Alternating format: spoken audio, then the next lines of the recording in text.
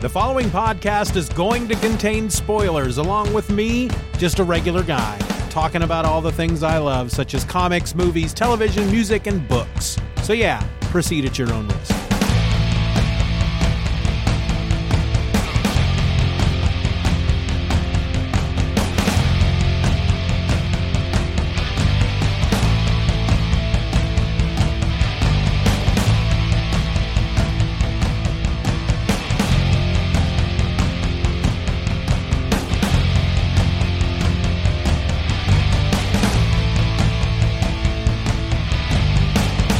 Welcome to the first episode of Just Another Fanboy. I'm your host, Steven, and it's been a long time, hasn't it? 2008, I think, was the last time I put out an episode of Just Another Fanboy. For those who may not have heard the trailer, Just Another Fanboy is a podcast that stretches all the way back to August of 2006, making this month the 13th year of Just Another Fanboy. Of course, I stopped podcasting with this show back in 2008. So while the name is 13 years old, I don't have 13 years worth of content, but I'm trying to make up for that now.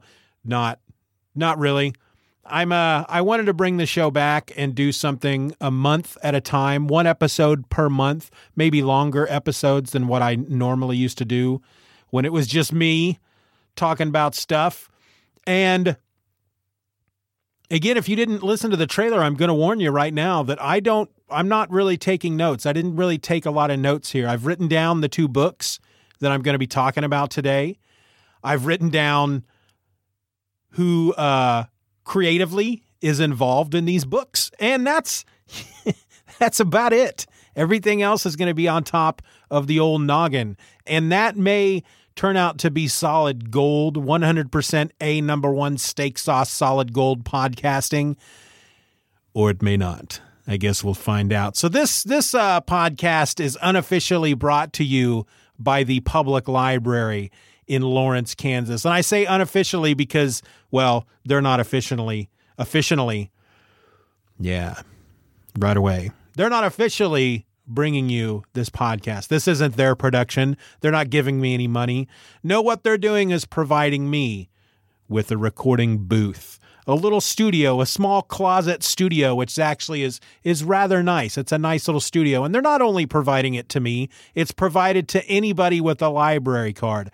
I am able to book this sucker 4 times a month for 3 hours at a time. Now, I'm not going to be in here for 3 solid hours today.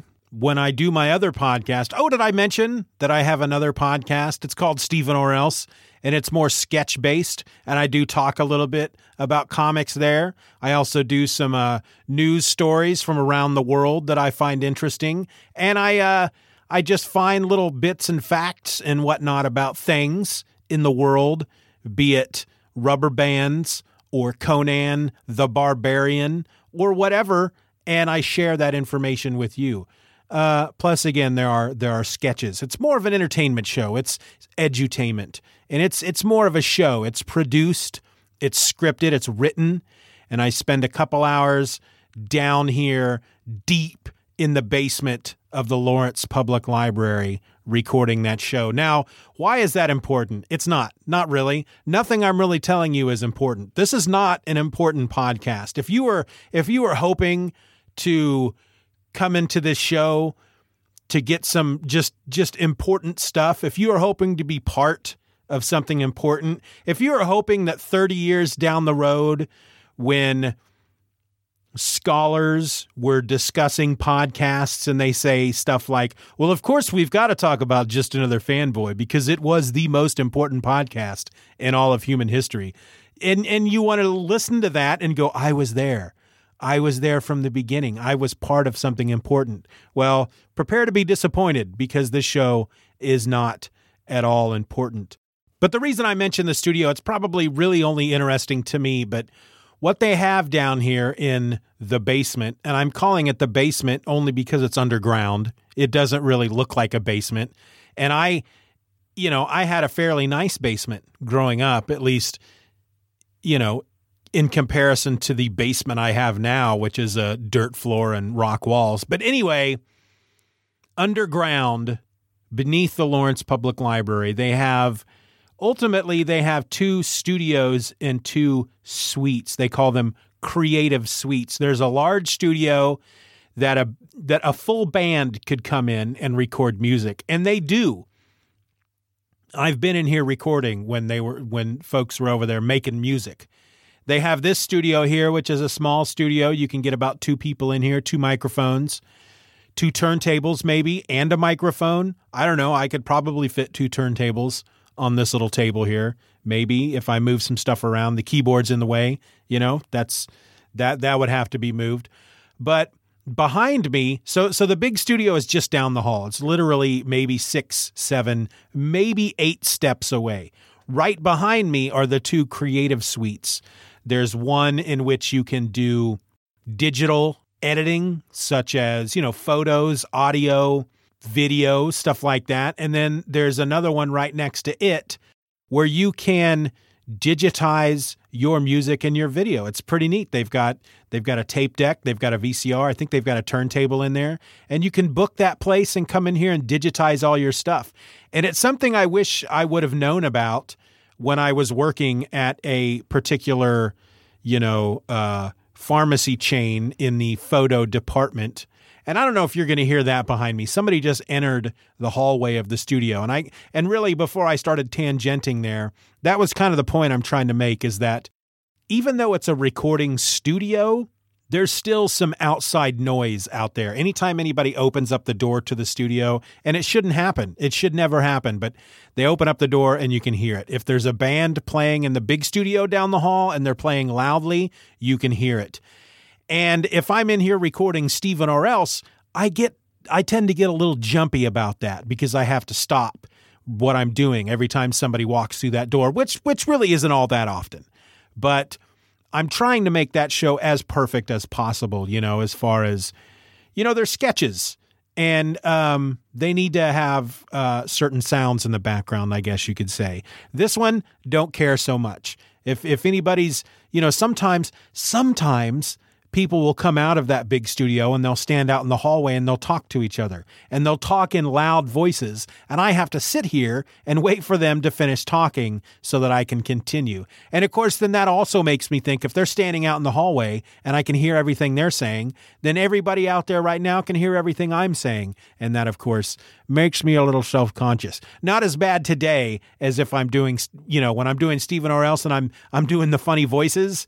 That makes me a little self-conscious, thinking that, when there's somebody in one of those suites out there that possibly they can hear what I'm saying. But I'm going to ignore it today because I'm not really going all crazy with things today. I can't remember the tangent I was going on earlier when I stopped. It doesn't really matter. So here's the deal. Just Another Fanboy is going to be a celebration of just stuff I love. Originally, it was a comic book podcast, and I will be talking about comics, and I'm going to talk about comics today. But it's also going to be about movies, film. I don't really watch film. I watch movies.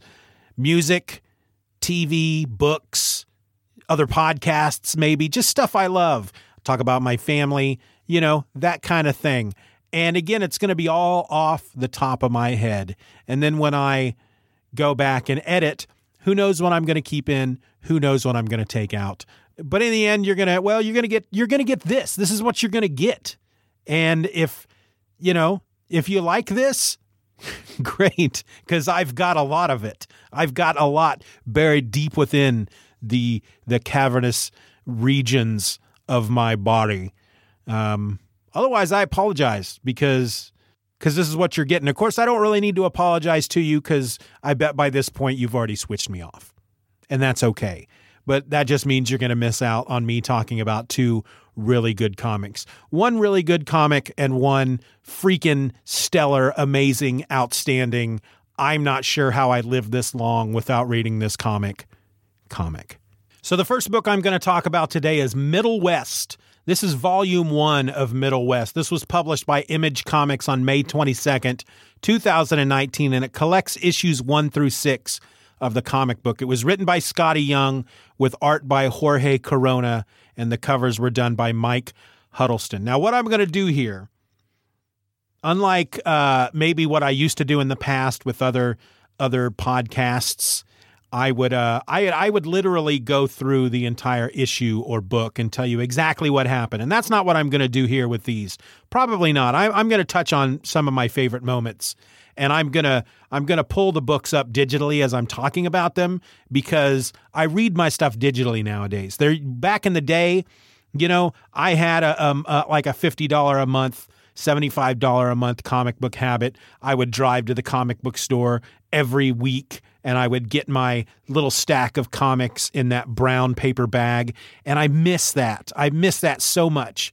What I don't miss, on the other hand, is then once I'm done reading them, you put them in a bag and a board, you stick them in a box, you got to store them. That's a pain in the butt. You run out of room after a while. I'm tired of the collecting side of reading comics. I just want to read them. And reading them digitally it's just the easiest way to do it, because you can store all the books that you want on your freaking phone. Well, not all of them. Obviously you have a certain amount of storage space, but here's what I do when it comes to reading digitally. There's the free option, and I'm not talking about stealing. I'm not stealing these books. I go through Hoopla Digital. That's through your local library. I don't want to say most, but I think a lot of libraries participate in the Hoopla program, and it's where if you have a library card, you get the app on your phone or your tablet, or you can even do it on the computer, and you can download and read comics. You can download and read ebooks.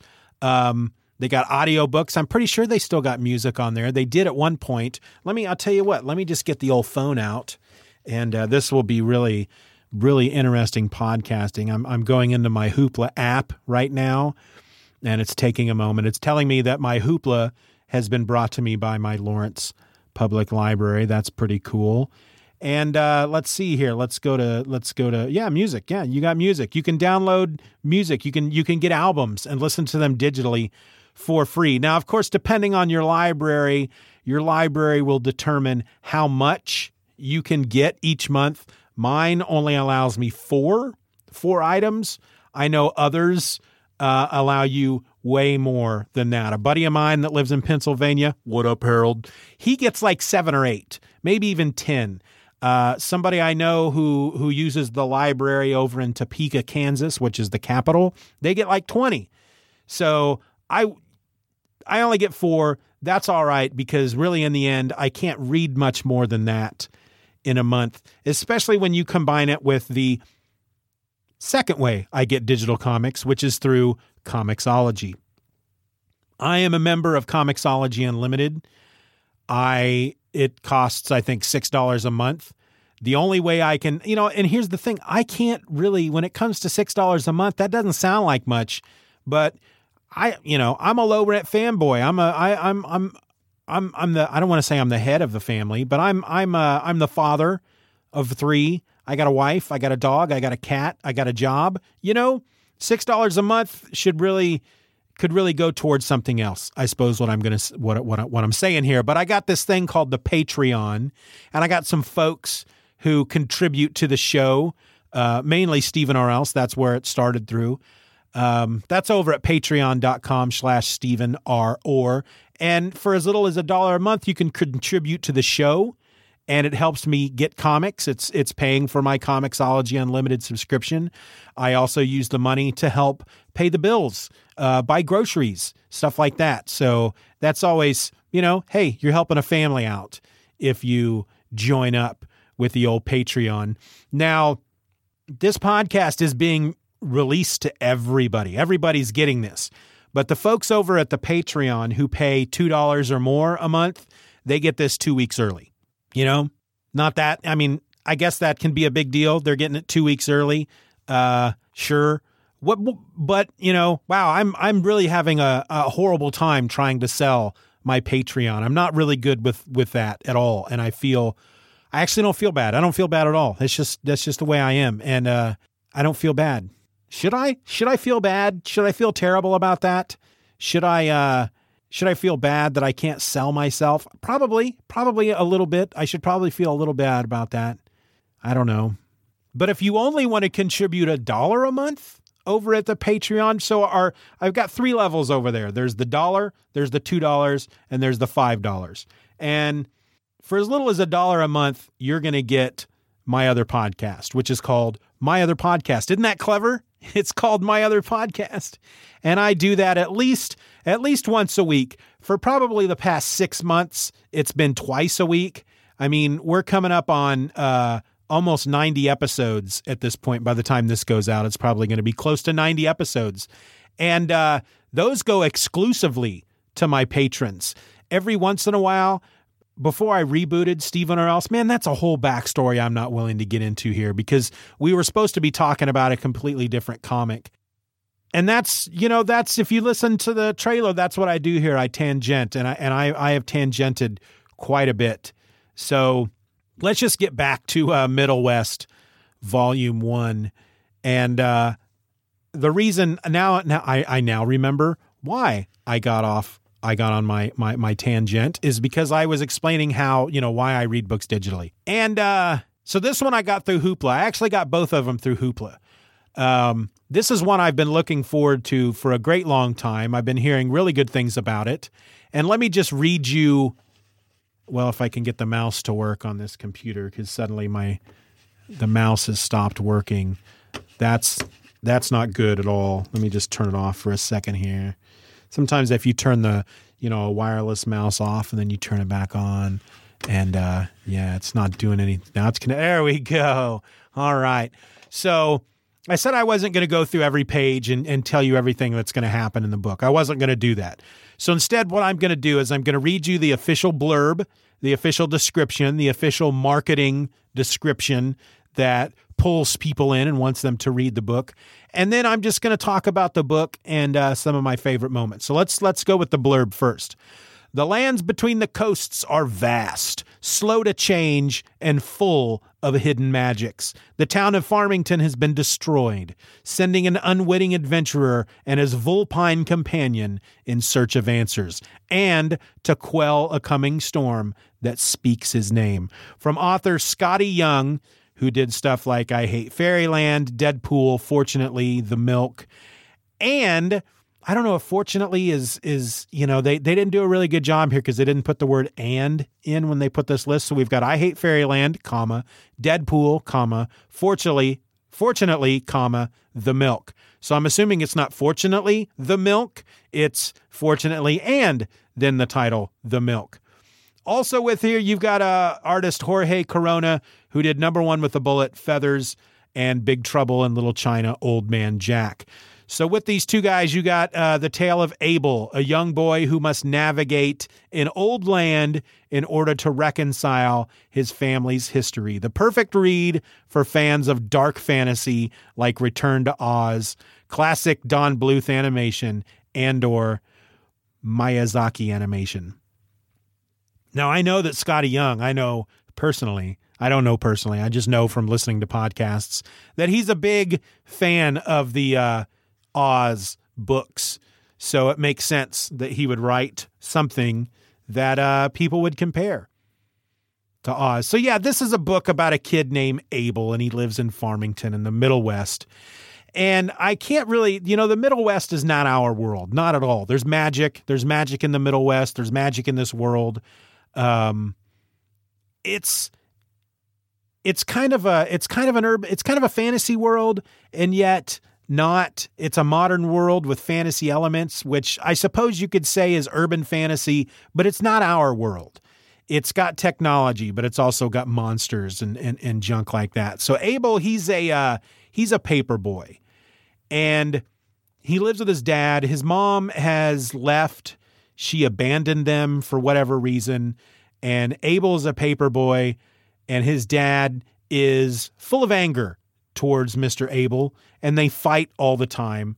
And it comes to a head when Abel is out delivering papers, and he decides to go hang out with his friends and then shoplift some stuff from a convenience store, which gets him arrested. He and his dad get in a huge fight, and his dad turns into this freaking tornado monster and nearly kills Abel, and he destroys their house, and Abel runs away, and his vulpine companion is a fox that talks. And so they go on the run. And so this book is all about, you find out once they go on the run, that whatever happened, whatever his father has done, and is able to turn into this tornado monster, it seems to have affected Abel as well. He suddenly has this mark on his chest, and when he gets angry, because at one point as he's running away, his dad, in his tornado form, reaches out his tornado hand and puts a tornado finger right through Abel's chest, and that's what puts the mark on his chest. And so when he gets angry, he too starts turning into a tornado monster. And so he's traveling through the Middle West. He comes across an old man who's kind of a wizard, and the wizard tells him that there's a woman that travels with a traveling carnival, and she should be able to help him. And so Abel and the fox take off in the middle of the night, leaving. I don't remember. I know they take off, and they track down the carnival, and so they're living with this carnival. The carnival is in this particular town at the time, and they're living not with the carnival, but living in hiding. They're there for a couple of days. They're trying to find this woman, this magician, Magdalena. And in order to eat, they take to stealing. And at one point, they steal a wallet from a guy, and some of the carnies see this happen. It's not a little girl. She's about Abel's age, which is probably about maybe 14, 15, 16, somewhere around there. She sees him. She gets all of her carny friends, and they come after him. Well, the lady who runs the carnival, she intervenes. You find out that she is the old man, the wizard. She's his brother, and she knows magic. And as they're about to capture, I guess it is, Abel for stealing, he starts freaking out, and he starts to turn into the tornado monster, and she comes in and uses her magic. She says some spells and calms him down. And so then he asks her, he tells her that he was looking for her because he needs her help. She tells him that she might be able to help him. She can probably help him. But the fact of the matter is not only has he stolen food from the carnival, he's also stolen from one of the people that have come to the carnival. And they can't have that. Their carnival can't have a reputation of allowing pickpockets to go free. And so he proposes that he stay with the carnival, work for them, work off their debt. She agrees because she's going to need time to try to figure out how to help him. So he goes to work for the carnival, and he ends up really enjoying it, and he finds a place among them. He finally finds what he feels is a place in life, and he feels comfortable there, and he feels he's accepted and he's part of a family. Well, in the meantime, his father sets out to try to find him. And I'm assuming they don't really mention it, but he seems to be able to, he seems to be able to track them down. Or at least he's close enough behind them that he finds the old wizard, for example, and goes all tornado-y and wrecks that guy's house and all that stuff. And so the wizard sends his pet crow off to warn his sister that tornado monster dude's coming. And so she packs up the carnival, and they set off, and they say, look, we got to go. There's a storm coming. We don't want anybody to be hurt. And we're actually going to skip the next couple towns to try to stay ahead of the storm. But she knows that's because Abel's dad, the giant tornado monster man, is coming. And she, at one point, she brings Abel into her little mobile office, and she tells him that he's paid off his debt. He's free to go whenever he wants. He says he wants to stay. She's happy to let him stay. Everybody there likes him. He works hard, and they've accepted him. And she says she's also ready to start. She thinks she's ready to start helping him. And so the first thing she does is she uses her magic so that the two of them can step into his own mind and see his memories, which seems to only take about 10 minutes before he really starts freaking out, and he starts to turn into a tornado monster. And when she comes out, she finds out they've been at it for 12 hours, and he's turning into this tornado monster, and it's too late to stop him. And that's kind of where the book ends. This was a really good book. Like I said, I've been hearing really good things about it. A lot of the podcasts I listen to and the people that I follow on Twitter as it was coming out, I believe it's still the single issues are still coming out. But when these 6 issues were coming out, people were really talking it up. I'm assuming the books are still coming out because this did end on a cliffhanger. So I will be looking for volume 2. But I found the world very interesting. At one point, they have to cross a bridge, a covered bridge, and a troll is living inside the bridge. The troll gives him a riddle and says if he can solve the riddle, they can pass and go away. If he can't solve the riddle, or if he can't solve it within a certain amount of time, then of course she's going to eat him. Pretty sure the troll was a woman. He does solve the riddle, but he doesn't solve it in time, and so they have to get away from a troll. So that was fun. They're on a train at one point, and there's like these mutant, I think one guy was like a bird guy, and they try to roll him, try to get him some money off of him.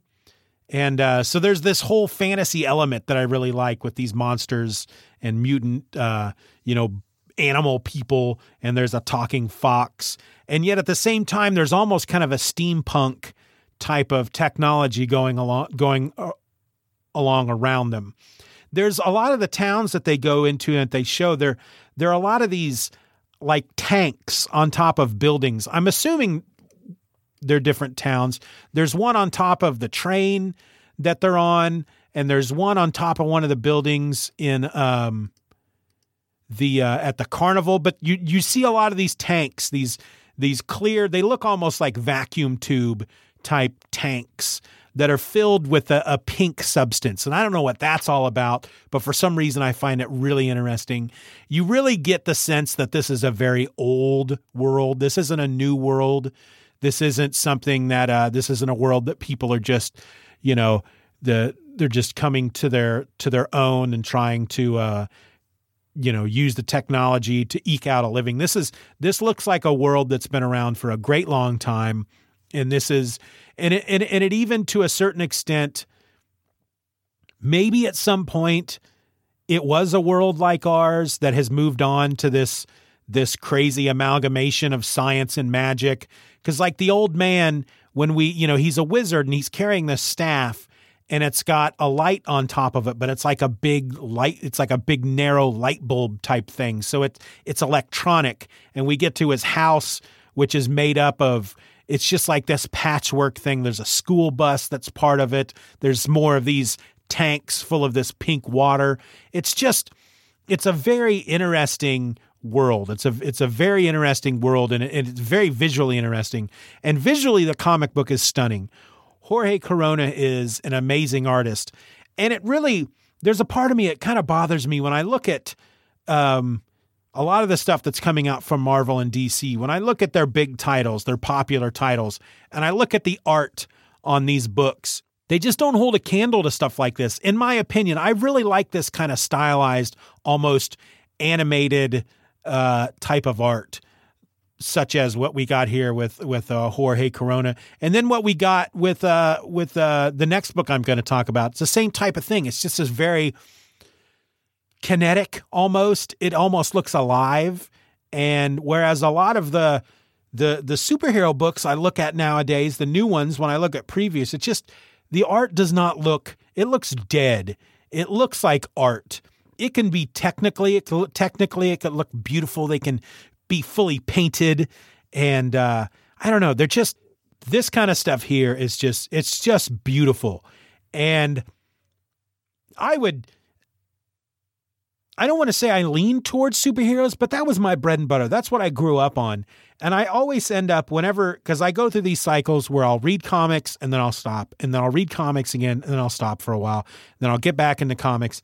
And every time the wheel turns and I'm back to reading comics, I always immediately drift toward the superhero books and eventually move towards stuff like Middle West because the stories are better. And the art is always, it's just better. It's just better art. I think, people who tell these types of stories, and in essence, they're independently made. It's Image Comics. So, this is the story that these folks wanted to tell with these characters. They created it from the ground up, and they have more skin in the game. And I think there's something to say about books like that. I think you can definitely, when you read a book like this, you can almost feel the love that these creators have for the story in the book itself, because they've done such a good job doing it, right? There's certain panels here that are pulled back, and the characters, their faces, he draws them so that there are no facial features on it. It's just a blank. It's like the question. And even that, to me, doesn't feel like the artist is half-assing it, because I'm looking at a panel right now where Abel is standing there and his face is just completely blank. There's no eyes, there's no nose, there's no mouth.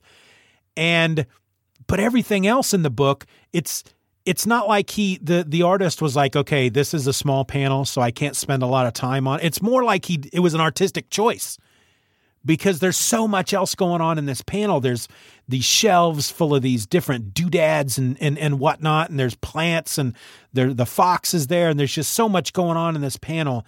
And then the panel next to it, where there is absolutely no background whatsoever, and that's when he really takes a lot of time to give Abel, the eyes and the nose and the mouth and the freckles, and there's a definite, expression there of fear and anger, and it's just, man, it's such a good, I have to imagine, I don't know. I would love to see this kind of stuff. I don't want to say that art like this is ruined on books like these, because if anything, I love books like these more than stuff like Spider-Man and Green Arrow and Superman and whatnot. But if for example, the team from Middle West went to do a Green Arrow book, I'd be all over that. That would be freaking amazing. But stuff like that's never going to happen, because creators like this have these stories that they want to tell, and they want to get out there and tell them. And I get it, because I have some stories I want to tell. I wish I had, folks that I knew that would help me tell these stories. I know Harold. Harold's right now, he's telling his own story. He's working on his own book that's going to be freaking amazing when it's done. And, I envy that. I envy that about you, Harold. All right, so the second book I'm talking about this month is Murder Falcon Volume 1. This also was published by Image Comics, and the collection came out on July 10th, 2019, and it collects issues 1 through 8 of the comic book. And based on how this ended, and based on what I've seen since, I think this is it. This is the story that this guy wanted to tell, and the story's over. It was written by Daniel Warren Johnson. He also did the art, and Mike Spicer did the colors. And so let me read you the blurb real quick, and then we'll talk about the book. The world is under attack by hideous monsters, and Jake's life is falling apart until he meets Murder Falcon. He was sent from the heavy to destroy all evil, but he can't do it without Jake shredding up a storm. Now, with every chord Jake plays on his guitar, the power of metal fuels Murder Falcon into all-out kung fu fury on those that seek to conquer Earth. From Daniel Warren Johnson, creator of the Eisner-nominated Extremity, comes Murder Falcon. Get ready to shred. Now, on the surface, when I first heard about this book, when I would see stuff about it in, online, on the surface, the blurb barely touches what this book is really about. I mean, on the surface, yeah, it's a guy who with long blonde hair. His name is Jake, and he plays guitar, and he shreds, and he plays metal. And through his music, this spirit creature named the Murder Falcon, which is like part man, part falcon with a big cybernetic robot right arm, and together they fight monsters. And the power of metal helps fight monsters. And so just on that premise alone, I was in. I was ready to go. I wanted to be a part of this book. However, as I have said, I am a low-rent fanboy. And so I had to wait until the book was done, till they collected it, and it was on Hoopla. So once it was on Hoopla, I got it for August and started to read it. And within the first few pages, I'm hooked. It's like I'm seeing something that I've never seen before. And yet I'm seeing something that is so familiar, that is so a part of me, that I don't understand why it's taken me this long to see a book like this. So let me just talk you through these first couple pages. So right away, literally the first panel we have is a giant monster walking through the city, destroying things. People are running from it. There's a cop on the scene, and a tank comes along. They try to fire upon the monster. The monster looks like some weird, demonic, naked mole rat. If you've ever seen a naked mole rat, you know that those things are just all kinds of creepy. And this is a giant demonic version of a naked mole rat. And so the tank tries to fire on the monster. The monster destroys the tank, and suddenly a van pulls up. And this is like an old van from the 80s. It's the same model van that was the A-Team van, but this one's blue. It's got the spoiler on the back. It's blue. It's got orange stripes on it. And it comes squealing up to the scene, and a guy gets out, and he's wearing jeans and an orange t-shirt. He's got blonde hair flowing in the wind, and he's got a guitar and a gig bag on his back. And the cop sees him step out of his car, and he's, who are you? And the guy says, I'm Jake. And then a woman starts screaming, it's going to eat my baby. It's going to eat my baby. And Jake yells out to the monster, hey, ugly. Yeah, I'm talking to you.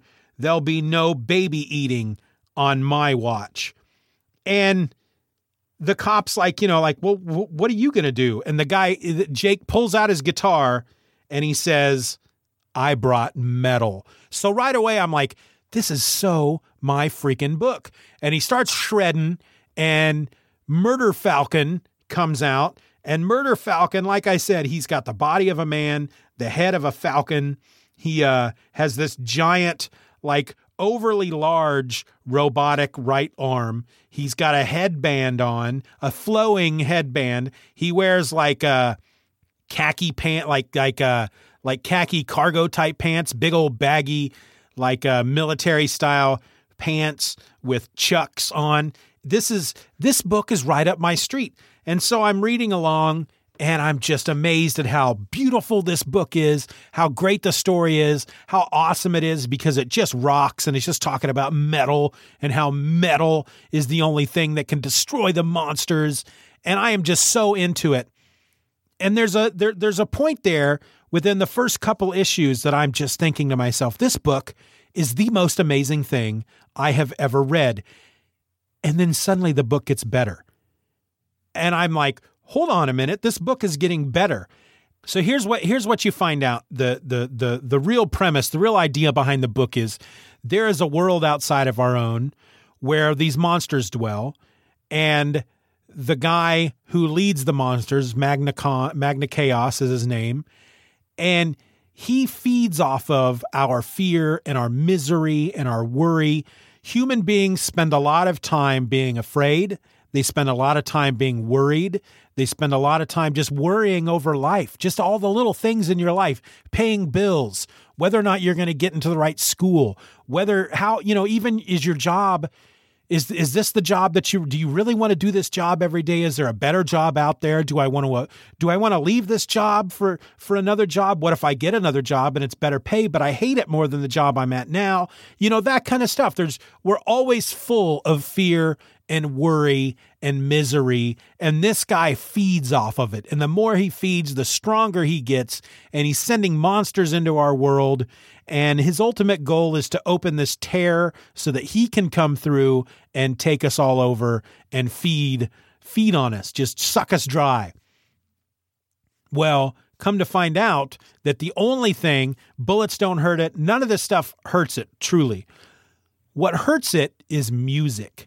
And because music is the one thing that pretty much all of us have in our lives, whenever we're worried, even if it's something as small as I had a bad day at work, and worry that we have all the time over little things. Am I raising my kids right?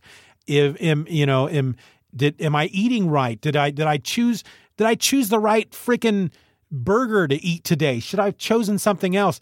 And the one thing that a lot of us have in our lives that will take that worry, that will take that fear, that will take that misery out of our life, even for the length of an album, is music. And so through music, certain people, when they play their instruments, can summon these spirit creatures like Murder Falcon to battle these evil monsters. And now, so for most of the book, it's all mainly focused not just music in general, but specifically metal. And I remember reading at one point why he chose metal. Not only was he a big metal fan, but there's just something about metal that is silly, and just the right kind of metal just makes you happy, right? Just drives all that stuff out of you. And so that's what Jake is. And well, then you find out as you go a little further along that Jake's had a really hard time in his life. All this crap has been happening to him. And I'm not going to spoil any of it because I'm going to say it right now. And I said it on Twitter. This is the single greatest comic book of the decade. Now, I don't read a lot of new comics, so I don't have a lot to compare it to, but I feel like the books that I've read that are newer over the last decade, I feel like I've been picking really good books because I've been reading stuff like Grumble. I've been reading stuff like Paper Girls. I've been reading stuff like Middle West, and I'm loving all that stuff, but this one just outshines them all. And like I said, I came to at one point in the first couple books or the first couple issues where I'm just thinking this is the most amazing book. And then it gets better. That happens 2 other times in the book. I get a few more issues in and I'm just over the moon over how great this book is. This is the single greatest book that I have ever read. And then it gets better. 3 times at least it did that to me.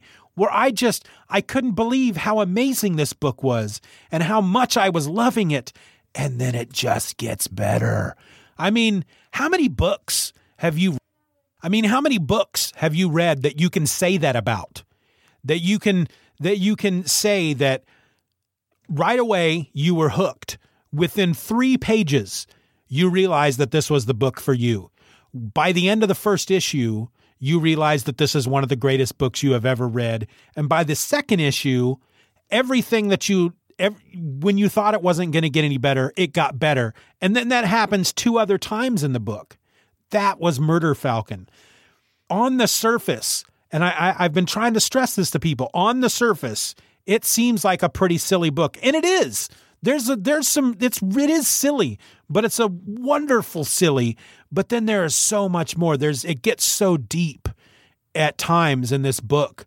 And it really, I read on, when I posted on Reddit that I was reading the book, and one of the replies, somebody said that, by the end of it, they were crying. And I was there. This was such an amazing book. I cannot sing its praises more. Now, like I said, I'm not going to spoil a lot, but I am going to talk about a couple of things. So we find out in the book that Jake used to be a member of a band called Bruticus. And we meet their bass player right at the beginning of the book, and we find out that they are no longer a band, that something tragic happened in Jake's life. I'm not going to spoil to you what it is. And due to that tragedy, he shuts himself off from everyone in his life. He has such a fit of anger at a practice. Now, this is a practice that they had.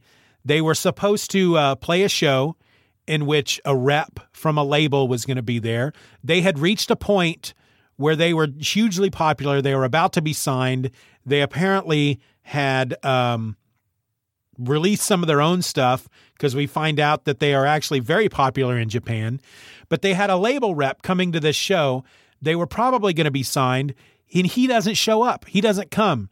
He comes to practice the next day to find out that they have this other guitar player, and they've been practicing with this other guy just in case Jake flaked out on him.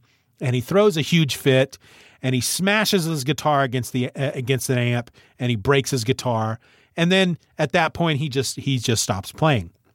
And so by the time he meets, Murder Falcon, it's he's at a very low point in his life, and he has to conquer this fear and this misery that he has put himself into because of this tragedy in order to save the freaking world, to save the known world as we know it.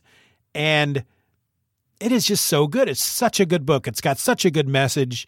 And of course, there is metal all over it. There's a point there in the first issue where after they battle their first monster, he and Murder Falcon are sitting on top of his van and they're drinking beer and they are listening to the radio. There's a stereo and they're rocking out. This band is just shredding. And there's lyrics in the background. They do a really good job of the onomatopoeia of the instruments, but they put the lyrics to this song in the background of the panels. And I didn't recognize the words. Now, I grew up listening to metal, but I also grew up in Kansas. I had a buddy that I grew up with named Paul who collected all the magazines. I was really into metal, but I was one of these guys that once I discovered certain bands, that's kind of what I stuck with. And every once in a while, he'd come to school and he'd be like, "Hey, listen to this new band." He was always the one that would bring me the new bands. And at one point, my music tastes started to differ from him. I started to getting into more rap and then the heavier stuff like Anthrax and MOD and SOD and stuff like that, and Megadeth, and he stayed more with the Poison and the Motley Crue, but he started to branch off into more what I would consider obscure metal bands. They weren't. I think if you asked most people who grew up really listening to metal, they would tell you that some of these bands weren't obscure. But this band, these lyrics were from an actual song, and the song ends and another song comes on. And so I look up these lyrics because I didn't recognize them. And they were from a band called Racer X that had a guitar player named Paul Gilbert. Now, I had heard of both Racer X and Paul Gilbert. I had an album by a band called Mr. Big that Paul Gilbert was in with Billy Sheehan. Was that his name, Billy Sheehan? Now I got to look that up. Let's see. Mr. Big Band. Well, let's see. Yeah, Billy Sheehan. Paul Gilbert, Eric Martin, Billy Sheehan, Pat Torpey, and Richie Kotzen. Anyway, so I remember who Paul Gilbert was, but apparently one of his first bands was this band Racer X.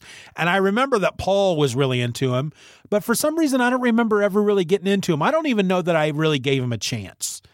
I think that's kind of the way my memory was, is that Paul was really into Racer X, and I just never really gave him a chance. But because of this book, I went out and I started looking up stuff about Racer X, I especially wanted to listen to these two songs that they featured in the book. They were both awesome. They both rocked. I am now in the market to buy eventually some Racer X albums when I have some money that I can purchase. I'll probably check them out through Spotify or something, I guess. I don't know. But that happened because of this book. And then I discover that there is an actual, this guy, Daniel Warren Johnson, he and a buddy of his recorded a whole album under the band Bruticus. It's out there on Bandcamp. I haven't listened to the whole thing yet. I've listened to a couple songs. They frickin' rock. He shreds. There doesn't appear to be any lyrics. It appears to be all instrumental. So it honestly, I think, would be a good thing to listen to while you're reading this book. So if you haven't read the book yet, maybe go get this album out on Bandcamp and listen to it while you're reading the book. That would probably be cool. I wish I would have done that. But I'm not sure what else to say because I just love this book so much. Here, let me tell you how much I love this book. So I waited for the collection to be put together. I waited till it was free on Hoopla. I read it on Hoopla. I loved it so much that I turned around and went to Comixology Unlimited and bought all 8 issues. I'd already read it. Why do I need to buy the 8 issues? Because I know I'm going to read it again. And honestly, I just finished the book, bought the 8 issues, opened up the first one, and I started reading it again. And it was just as enjoyable literally reading it 3 days after I had finished already reading the first issue. So this is the book that I'm going to be talking about a lot because I think everyone should read it because it was that good. Now, do you have to enjoy metal to enjoy the book? Probably not. I mean, I think it enhances your enjoyment of the book if you were into metal, but I don't think you have to be a fan of metal music to enjoy the book. There is a point in the book where they end up in Japan and there's a symphony, like this classical music, this symphony, this strings and brass and percussion. They help in this battle and they have all these spirit creatures. And it's so good. That was one of the moments in the book that I was just like, this has suddenly got so much better. There's another band that we meet at one point in the book that are from Norway or somewhere like that, and they have a black and white face paint on like Kiss, but they're not all in costume like Kiss. But his art in this book, there are scenes where he's drawing these bands playing their instruments, and I can see that in music videos or the many shows that I have seen live, the many bands that I have gone, not many as an M-I-N-I, but M-A-N-Y, okay? Let me get that straight. The multitude of bands I have seen live, that's how these guys stand, that's how these guys play, it's just so good. It was just such a good book. And I could probably sit here and talk about it for another hour, but I'm not gonna. And I think I've talked about all the stuff I really wanted to make sure that I got across about this book. But as this show is supposed to be a celebration of the things I love, this book is something that I am very dearly in love with at this point in time. And I probably will be for a long time. This is going to be one of those books like Proof that I'm going to be talking about for a great long time. And one of the first things I did after I finished reading it and I bought all the issues and I listened to Bruticus on Bandcamp, I went to Twitter. I found that Daniel Warren Johnson was on Twitter. I started following him. I tweeted at him and thanked him for this book. And I think more people need to do that. People who create stuff, yes, they like the money. They need the money. They're trying to make a living creating this stuff, but they're also creating this stuff from themselves. They're pulling these stories. They're pulling this passion for these stories out of themselves, and they're putting it out there. It's like they're just unlocking a piece of their selves, and they're just putting it out there on display for everybody to see. And if you can just tell someone, I saw what you created, I listened to your music, I read your book, I saw your painting, whatever. And I really enjoyed it, and I want to thank you for creating that because it meant a lot to me. Man, that means a lot to creators. I think it does anyway. So that's the episode. That's the first episode of Just Another Fanboy. I hope you enjoyed it. I've enjoyed just sitting down here talking about two books that I really had a good time reading.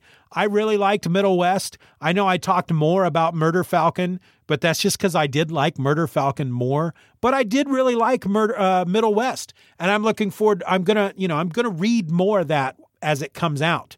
I think one of the reasons why I'm really bearing down on Murder Falcon more than Middle West is because there's no more of Murder Falcon. That's it. Those 8 issues. That's it. And so far I did like it a lot more than Middle West. And it tells you that Daniel Warren Johnson is the creator of a book called Extremity. So I went out to look for that, and that looks really good. So that's going to be the next thing I get out of Hoopla. And if I end up liking it just as much as I liked Murder Falcon, then I'll probably buy those freaking issues again as well. But it's like 2 volumes worth of collection. So there's a volume 1 and a volume 2 out there on Hoopla. I've already used my 4 borrows for August, so that's got to wait till September. So who knows if I'm going to talk about that on an upcoming episode or not. But here's what I do have planned. If you haven't listened to the trailer, I know I want to do, in October, I'm going to do an episode about Monty Python. October is Monty Python's 50th anniversary. 50 years in October of 2019. The first episode aired in October of 1969 on October the 5th. October 5th, 1969. So for Stephen or Else, all 4 episodes you're going to get in October are going to be Monty Python themed. If you're listening to Stephen or Else, you know that I do like the Franks and Beans sketches. I'm already planning on doing sketches that will be homages to other Monty Python sketches. I'm going to do the information bits will probably be stuff about Monty Python. You know, those are going to be very Monty Python themed. But for the Just Another Fanboy episode in October, so it's going to be your 3rd episode, it's going to be all about Monty Python. And looking forward to that. I want to do an episode on the Aquabats. That is a band that I have recently discovered over the last couple years. They've been around since the 90s. They've had a TV show called the Aquabat Super Show that I love. They're coming back in a big way thanks to a big Kickstarter campaign. They're going to have more albums out and some more shows, and looking forward to all that new stuff. So I want to do an episode on the Aquabats. I know I want to do an episode on Madman, which was probably one of the first books that I truly fell in love with, and that was back in the 90s. It was a Mike Allred book. And I know I want to do an episode on Superman, so that's what? Monty Python, Madman, Aquabats, Superman, September, October, November, December. So that's your 2019 for Just Another Fanboy right there. I do encourage you to leave a review, rate this show wherever you get it, tell your friends about it, all that good stuff. I'm not going to get into a whole bunch of big closing thing like I do on the other shows. I've already talked a bit about my Patreon, but if you want to, send me an email, you can do that. It's StephenOrElse@gmail.com. You can find me on Twitter at StephenOrElse. If you want to tweet about the show there, go ahead. That's where I'm at. So until next month, I'm Stephen, and I'm just another fanboy. Take care of your teeth.